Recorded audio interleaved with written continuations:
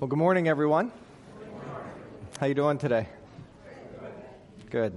Some of you said, "Oh, we're surprised you're here today." I don't know if it was because of last week's sermon. But hey, speaking of that, just real quick, I just want to thank you for your encouragement after last week's message. It was just really awesome to hear how the Spirit was speaking in your life. And, I heard from folks that just live streamed. That was awesome for me to just kind of hear how you're interacting. And I also want to share just the freedom that you all give me to preach the word. Now, here's the thing. If you didn't give me the freedom, I'd still preach the word. But to know that I can talk about those things, bring up those hard subjects, and to know that you're receiving it with gladness that it is the word of God and that it transforms lives. That was awesome. So thank you for your encouragement this week as we looked at that very wonderfully difficult, challenging subject. I think everyone I talked to said, "How did your kids process that?" So you can ask them later. So I'd like to dismiss the children for Children's Church. If you have your Bibles, you can turn to Proverbs 16. We're going to look at a few verses in Proverbs 16 and some other passages throughout Proverbs and some other places. I'm going to have the verses on the screen, but we'll be using Proverbs 16 kind of as an anchor point for what we're looking at this morning in the text. As you turn there, I just want to share this story I came across. That I don't know if you're aware of who James Montgomery Boyce was. He was the late pastor of 10th Presbyterian Church in Philadelphia. Angela and I were able to sit under the ministry of his word while we were in college, and he passed away, I think, within a year of when we first started attending. And he just very faithful to the word, very faithful, godly man. He shared this story often in his ministry, and it goes like this. There was a mountain climber who slipped on a ledge, and he was about to plummet thousands of feet below into the abyss that was beneath him. And as he started to fall, he reached out for a branch that was kind of hanging off of this scraggly little tree that found its way into the rock, the side of the rock cliff. And he's holding on to the branch, and he's starting to feel that, this isn't going to last long. And as he was hanging there, thinking about facing certain death, a voice came out of the heavens and said, "I'm here to help you. Let go of the branch and trust me." The man looked up to heaven, then looked back down into the abyss. And finally, he raised his voice, the man hanging on for his life, and said into the unknown sky, "Is there anyone else up there who can help me?" Isn't that the rub? Isn't that where faith is? We hear God's voice, we hear what he's saying, and he's saying, "Let go and trust me," and we're thinking, is there another way? Is there someone else? While the majority of people assume that someone is up there, many reject the notion that the true one who is up there is the only one who is able to give guidance and direction. And more than that, he and he alone saves completely those who trust in him. We often wrestle with this truth. We know that God is all-powerful. We know that he's all-knowing. We know that he is everywhere present all at once. And yet we often live lives as if he needs help, that he needs informed, and that he is often too busy to bother with us in our little situations. when we think he's too busy. He's too grand to focus on us in our moments. And so this morning, church, I pray we see our Lord for who he is today. Our sovereign King. Superintending, working, managing, controlling the affairs of this world. He does it at both a macro level, which is the big picture, and he also does it at the micro level, which is every small, minute moment of every person's life.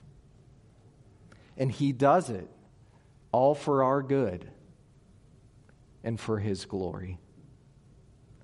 And when I say that God is sovereign, that he is the sovereign King, and I so much appreciated our worship time this morning because we got the sense, right? We were praising God for his kingship, that he is the one on the throne. What I say when I mean that God is a sovereign King is that I mean that he is the ruler of the earth and that he is kind and benevolent towards those who fear him. God is to be praised for his care over his creation. He is completely sovereign. Listen to Psalm 47. This is for the choir director, a psalm of the sons of Korah. Oh, clap your hands, all people. Shout to God with the voice of joy. For the Lord Most High is to be feared, a great King over all the earth. He subdues people under us and nations under our feet. He chooses our inheritance for us, the glory of Jacob, whom he loves. Selah. God has ascended with a shout, the Lord with the sound of a trumpet. Sing praises to God, sing praises. Sing praises to our King, sing praises. For God is the King of all the earth. Sing praises with a skillful psalm. God reigns over the nations. God sits on his holy throne. The princes of the people have assembled themselves as the people of the God of Abraham, for the shields of the earth belong to God. He is highly exalted. There's only one king who sits on the throne. There's only one sovereign that has the right to rule and reign, and he does it perfectly. And we, as his, not just subjects, but as his children, are invited in to praise his holy name. In the book of Isaiah the prophet says this in chapter 14, verses 26 and 27. This is the plan devised against the whole earth, and this is the hand that is stretched out against all the nations. For the Lord of hosts has planned, and who can frustrate it? And as for his stretched out hand, who can turn it back? God has a plan for his creation. Nobody can push back his stretched out hand. Nothing can thwart the plans that he has for his creation. Can I say that again? Nothing can change the plan of God, can frustrate the plan of God. Nothing can cause God to say, nope, we're going to do something else. His plans and purposes and ways stand forever. Our Lord is an active King. Isaiah calls us to consider who can turn back the hand of the Lord. He's active. He's working. He is the great King that is over all the earth. Now, when we talk about God's sovereignty in Scripture, we are talking about that great doctrine that asserts that he is actively exercising his supremacy over all creation. There's a word there that we need to focus on. Active. He's not passive. He's not reactionary. God is actively exercising his supremacy over all creation. When we start thinking about the kingship of Jesus, We know him as King of Kings and Lord of Lords. That's what the Old Testament promised us. We often think in this sense of, okay, when he returns, he'll be king. When he sets up his kingdom, then he'll be king. Here's the thing, though. Because God is eternal and he is immutable, that means he doesn't change. From everlasting to everlasting, he has always been the sovereign king. And even when it seems like in our world today that God is somehow not in charge, the scriptures beckon us to the truth that God is on the throne. There is nothing that happens in this world that God is not overseeing, directing, and is sovereign over. Nothing.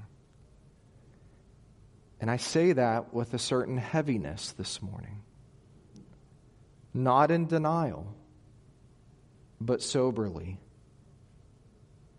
I think of the tragic shooting in Texas.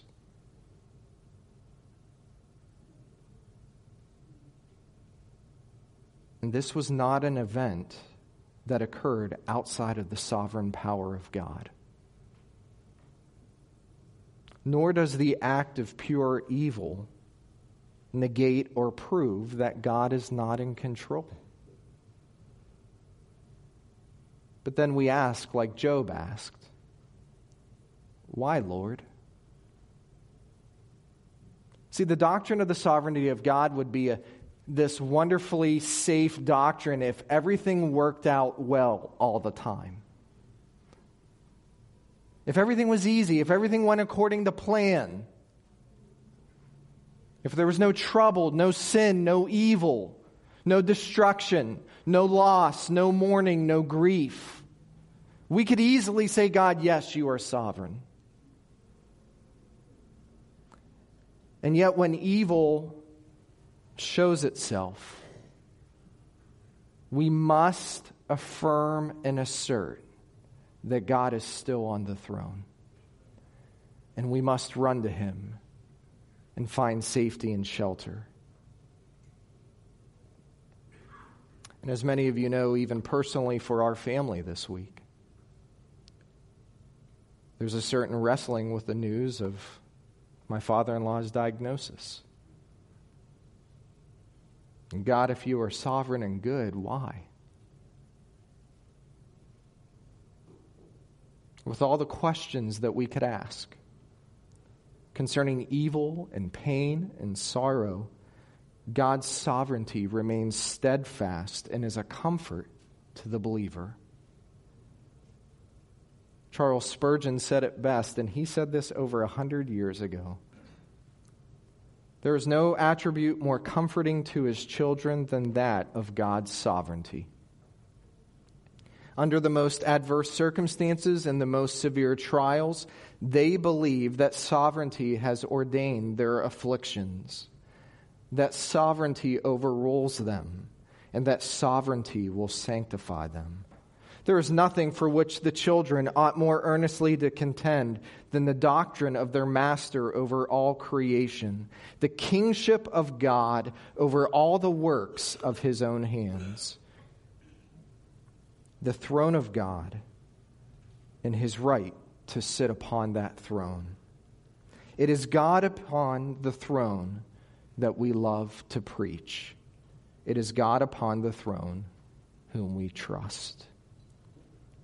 It's that truth of God's sovereignty that comforts us, agreeing with Joseph who said, what man intended for evil, God uses for good. It's God's sovereignty that is a comfort for us, that when we read Romans 8:28, for God causes all things to work together for good for those who love God and those who are called according to his purpose, that we are assured that the sovereign King is working his purposes on our behalf for our good and his glory. This morning, as we spend time together in God's Word, especially in Proverbs, I'd like us to consider the sovereignty of God and consider the wisdom of Proverbs as we are called to live out His truth in our lives. Remember, Proverbs is that call to wisdom, practical wisdom, God's truth applied in our lives. And what does it look like to have a sovereign king on the throne who is actively working His will on our behalf for His glory and our good? What does it mean? How should we consider it? What is the effect and depth of it? Because I would say for all of us, we need to have a functioning understanding. Like we need to have a category in our lives of knowing what it means that God is on the throne and that He is actively working His purposes on our behalf. Because I think sometimes we know that here, but we act like functioning deists. And what I mean by that is that deist says there is a God, but do we know Him personally, and is He actively working? Like we know that there is a God, but based on what we're experiencing, we often live like He's not actively working. And Proverbs reminds us that there is a sovereign king on the throne. And He's not just working in your life as a believer. He's working in the world, in everyone's life, for His purposes. This is a hard doctrine to synthesize. Because we can believe in God's sovereignty, and we can believe that we have a will, and yet we have a hard time bringing it together. How is there a sovereign God, and how do we have free will responsibility, and how does it mesh? And after this sermon, if you feel like you can explain it better than I'm going to attempt, please come up front. Because I can tell you what, this is one of those questions that hangs over all of us. It's clear in Proverbs and throughout the rest of Scripture that God is intimately involved in every detail of our lives. Proverbs 15:3, the eyes of the Lord are in every place, watching the evil and the good. His eyes are in every place. As we look in Proverbs today, I pray we see there is a king and He is good, and that we need to submit to Him. We need wisdom from heaven, because left to ourselves, we like our self-will, and we like to be in control. And here's what I know. When I read Proverbs, it's very clear to me I'm not in control. I've never been in control. It's all an illusion. Like I'm just living a lie. But Proverbs reminds me that there's a king ordering and directing and moving in my life. And when I know that, then what I can understand is that in my lowest low, in my deepest pain, in the greatest struggle of the heart, I know that God is with me and He is working His purposes on my behalf. I may not understand it, and I may not even like it. But there is a greater treasure that is found in the sorrow of the soul when you trust in the Lord. God's sovereignty reminds us that He always is actively working in His creation. So the first thing I'd like us to see, and we see this in Proverbs 16, is that God is sovereign over the will of man. And I just gave you that troubling tension that exists between God's sovereignty and man's free will. That God is sovereign over the will of man. Look at Proverbs 16, verse 1. The plans of the heart belong to man, but the answer of the tongue is from the Lord. And then in verse 9, the mind of the man plans his way, but the Lord directs his steps. The mind of many plans his way. You know, we think we have a good plan, a good handle, a good course of action, but it's the Lord who directs our steps. God is sovereign over our actions. If I were to synthesize verse 1 with verse 9, I would say this: we make our plans, but God works out what He wants. We make our plans, God works out what He wants. And this is in line with what Solomon writes in Proverbs 20:24. Man's steps are ordained by the Lord. How then can man understand his way? Man's steps, right? Right foot, left foot, right foot, right. It's all been ordained by God. Every step of our lives is ordained by the sovereign King.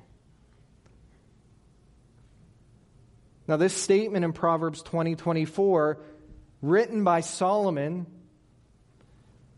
was likely greatly influenced by his daddy, King David. King David said this in Psalm 37, verse 23, "The steps of man are established by the Lord, and He delights in His way." He grew up in a home hearing from his dad, "Listen, son, your steps are ordained by the living God who is king over all creation." God directs. He directs our decisions, and He directs our conduct. God plans the day-by-day events of our lives. He determines the course of our lives. And none of us in the detailed planning that even some of you enjoy. Like, I'm talking about detailed planning. Like, some of you over-plan. You have minutes planned in your day. Good for you. I at least want to know what's coming up in a ballpark general fashion. But for all of us, no matter the amount of planning you put into it, God is sovereign over your plans. And you know what that's like, right? How many of your plans 100% happen the way that you've planned them? Yeah, not at all. God determines the course of our lives. The arc of our life exceeds our understanding. How then can man understand his way? If God is ordaining our steps, how can we even understand it?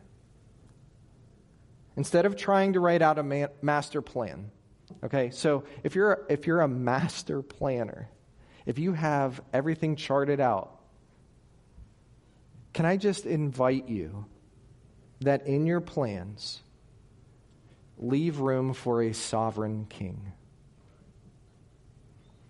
Leave room for a God who is sitting on a throne and is intimately involved in the affairs of your life, guiding your steps.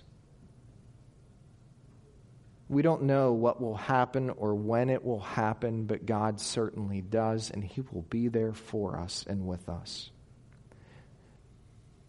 And let me just add, in all of that, that doesn't mean planning isn't important. Because some of you are kind of like offended that I said that it seems like planning isn't important. No, the scriptures aren't saying that planning isn't important. Planning is prudent. It's wise. In fact, we see this in verse 1. The plans of the heart belong to man. Verse 9, the mind of man plans his way. It's wise to plan, to know where you're headed. Living wisely is having a plan, but it's trusting that God overrules our plans with His sovereign care. Plan your life with a loose grip. You know what I mean, right? Like, we hold on to our plans so tightly that even when God begins to tug at what we hope for, we don't want to let go. Plan your life like this. Entrust yourself to the King. When you trust Him with your steps, your will goes into harmony with His will. And then you begin to see His hand sovereignly working in your life, guiding and directing the affairs of your life for His good, or for your good and for His glory. And since God has the ultimate say in our lives, it is often difficult for a person to understand fully his own way. God has the final say. He does.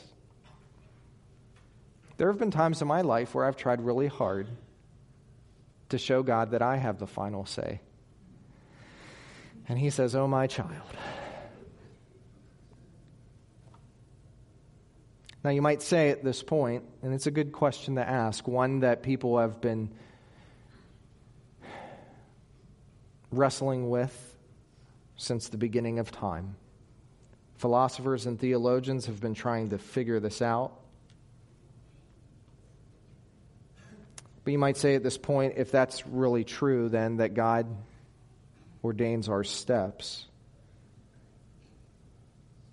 Do I really have a free will to decide anything that concerns my life? If God is sovereign, planning our steps, then are we held responsible for wrong choices, for sin? Theologians have been debating this for a super long time, almost 2,000 years. This is one of the difficult doctrines to synthesize, but I think theologian and pastor A.W. Tozer helps us in this area. He says this: God sovereignly, as king, decreed that man should be free to exercise moral choice, and man from the beginning has fulfilled that decree by making his choice between good and evil. So let's just pause right there in his quote and just expound on it just a minute to say this. As a sovereign king who is sovereign over creation, God has the ability and power to tell His creation the bounds of how they are able to act and live. He gave permission for His creation to exercise free moral choice. It was in the garden with Adam and Eve. And He says, enjoy everything that I've given you, just not one thing. And so pre-fall, God enabled humanity to have free moral choice. Tozer goes on to say, even when man chooses evil, he does not in that way neutralize the sovereign will of God, but he fulfills it. And so man is certainly accountable for choosing sin and will be judged accordingly. Now, in theology, we kind of group God's will in three main categories. We have God's decretive will. What this means is God's will that is accomplished by His direct action. When God said, "Let there be light," what was there? There was light. Light didn't say to God, "Yeah, not right now." When God decrees, it happens. There's also God's prescriptive will. What do I mean by that? God's will that people not sin. God prescribes in His desire for humanity to follow Him and not fall short of His glory. How do we know this? Well, we don't have to look very far, but the classic passage is in Exodus 20 with the 10 Commandments. Here is His prescriptive will. When you follow me and walk with me, this is what I would like you to do. God has a prescribed will for humanity. And thirdly, God has a permissive will. What do I mean by this? God's will to permit people to sin and to do that which is contrary to His prescriptive will. God, in His sovereignty, gives a permissive will. God has not programmed us as robots. God does not choke us with His heavy hand saying, "You will only do what I say." Oh, if that were that easy. If we have any parents with us today, you know what I'm talking about. If you would only do what I say. Well, that's not parenting. That's not shepherding. That's not leading. That is dictating. And God is a benevolent sovereign king. And so this sovereign king gives us a opportunity to make free moral choices. And so we have free will. Now we need to define free will for a second because there can be some excesses with that. Let me just define it this way. Free will is the ability to freely act according to one's desires, which are not forced and are also consistent with one's nature. But here's the thing with that definition. Free will cannot exist outside of the sovereignty of God because God is first. And this is where our brains begin to hurt. If free will existed outside of the sovereign will of God, then it would be independent of God. And independence from God is not possible when God is on the throne. Additionally, our free will is under the sovereignty of God. And yet we are still free to act according to God's sovereign plan. And his sovereign plan for his creation is choose. In the midst of his directing, his guiding. And so God's sovereignty is over the will of man. Proverbs also teaches us that God is sovereign over the rulers of the world. Some of you need to hear that this morning. Can I say it again? God is sovereign over the rulers of the world. He is completely sovereign over the rulers of the world. Proverbs 21:1, the king's heart is like channels of water in the hand of the Lord. He turns it wherever he wishes. If you want a full-scale reminder of this, read the book of Daniel. In the book of Daniel, you have Daniel and his friends that are taken out of their homeland in Israel and taken off into captivity. And all throughout Daniel, again and again, there are these leaders that rise and fall and rise and fall and rise and fall. And who is sovereign over all those leaders? It is the Lord who sits on the throne, and his purposes will stand. Listen, and we talk about this often enough because it is a distraction in this world from our trust in the sovereignty of God. There is not a leader today in a place of power and influence that is not under the sovereign care of God. Not one. Even the evil ones. Even the ones you disagree with. Even the ones that are doing things that seem blatantly contrary to the expressed, decreed will of God. God is even sovereign over the wicked kings, the wicked presidents, the wicked leaders, the wicked tyrannical rulers. God can use wicked things to accomplish incredibly good ends. What was the most wicked event in human history? The most evil event in human history? The cross. The cross is the most wicked, evil event in human history. The perfect Son of God, crucified on the cross as a criminal. And yet that wicked event brought about the greatest gift of redemption this world has ever known. God is sovereign over even the most terrible, evil decisions that occur. Proverbs 21:30 and 31 express that nobody can thwart God's plans. There is no wisdom and no understanding and no counsel against the Lord. The horse is prepared for the day of battle, but the victory belongs to the Lord. Nobody can thwart God's plans. Only God is all-wise. All effort has its limitations. Soldiers may have equipment and tools, but there is no assurance of victory. The battle belongs to the Lord. He is the one that causes nations to rise and fall. The Lord can turn battles his way in spite of man's efforts. Look at Israel's example in Joshua. And we talked about this, Rod, I think, was it last week we were reminded of it? When Israel trusted God with the direction of taking the promised land, they received all the promises that God had given them. And when Israel got in the way of God's promises and they tried to do things on their own, by their own effort, they failed miserably.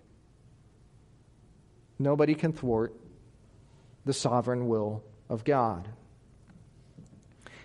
And I say, even today as it seems right now, right, and you might be thinking of this yourself, when you look at what's happening in Eastern Europe right now and the nation of Ukraine, this small nation is able to push back this huge military power.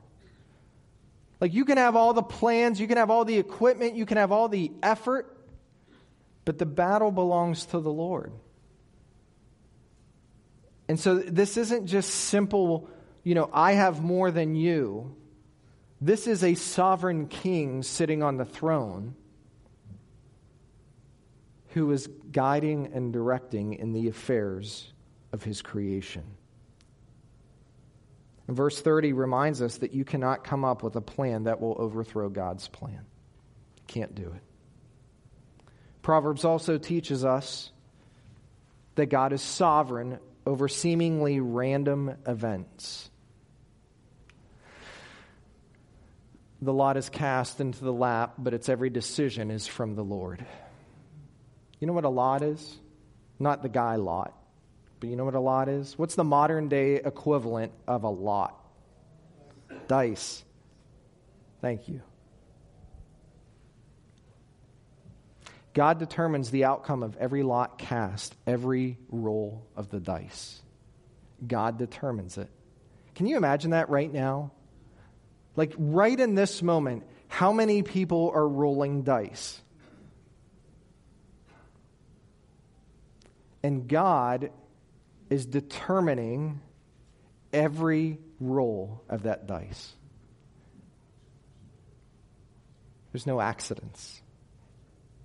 Some of you, and if you're a movie person, the Matrix movies have really ruined our comprehension of this truth. Because some people think, well, if that's true, then we must be all plugged into some kind of supercomputer and everything is controlled for us. Can I say this? Everything is controlled by a sovereign king. There are no accidents, no oopses. There's only plan A. And God is fully aware and intimately involved. You know what this verse reminds me? There is nothing, no such thing as luck. Luck doesn't exist in the sovereignty of God. And we do it all the time. Good luck today. Oh, that was a lucky bounce. Hey, my son played a baseball game. What night was it? Thursday night? It was a walk-off win for us. Very questionable call at the end of the game, where the ball bounced. Fair foul. It was basically dark out. It wasn't a lucky bounce. It wasn't a lucky decision. There's a sovereign God.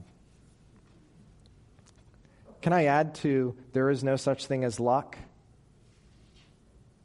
There also isn't a such thing as karma. Boy, we throw that word around a lot. Karma's going to get you. Oh, if you do good, good will be returned to you. There's no such thing as that. Our lives and affairs of the world are not left to some kind of cosmic chaos where some are more lucky than others.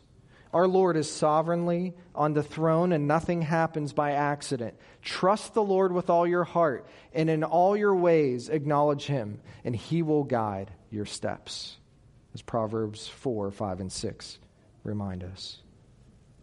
Proverbs 16:3 reminds us that our plans are established by God when what we do is committed to Him. Let's go back to Proverbs 16. Commit your works to the Lord, and your plans will be established. Do you see the partnership in God's sovereignty with that? In verse 3, Solomon says, commit your works to the Lord. Commit what you do to the Lord. Listen, if you commit what you do with your life to the Lord who is sovereign on the throne, if you commit what your aspirations are, what your desires are, what your plans are, what the affairs of your life are, what is going to happen in your life, if you start and stay with a God who is on the throne, then all of your plans will be established. And when I hear that word established, I hear like secure, a foundation. They're not going to shake. Commit your works to the Lord and your plans will be established. The problem is we go through life making all these plans that are not committed to the Lord, and the ground starts shaking beneath us, and then we begin to blame God and say, why didn't this happen? Commit your plans to the Lord, and He will establish your ways. Church, our God is with you. He's working His will out on your behalf. And when you're wondering if you should trust Him like the mountain climber hanging on to the tree, when He says, let go and trust me, know that God will always lead you in the path of His blessing. Even when you're facing the hostility of sin and evil, even when the plans of your life are ruined, you can trust that God is certainly good on your behalf. And this study this week has reminded me to hold on to the plans of my life very loosely. I need that reminder all the time. As you know, we're going to be gone for the next 3 months. I feel like I have a plan. I feel like it's committed to the Lord. And yet I'm looking at what's going to take place over the next 3 months like this. Not like this. Because I know at any given moment what I want to have happen could change in an instant. There is only one king on the throne, and I pray that we trust in His sovereign power. Let's pray.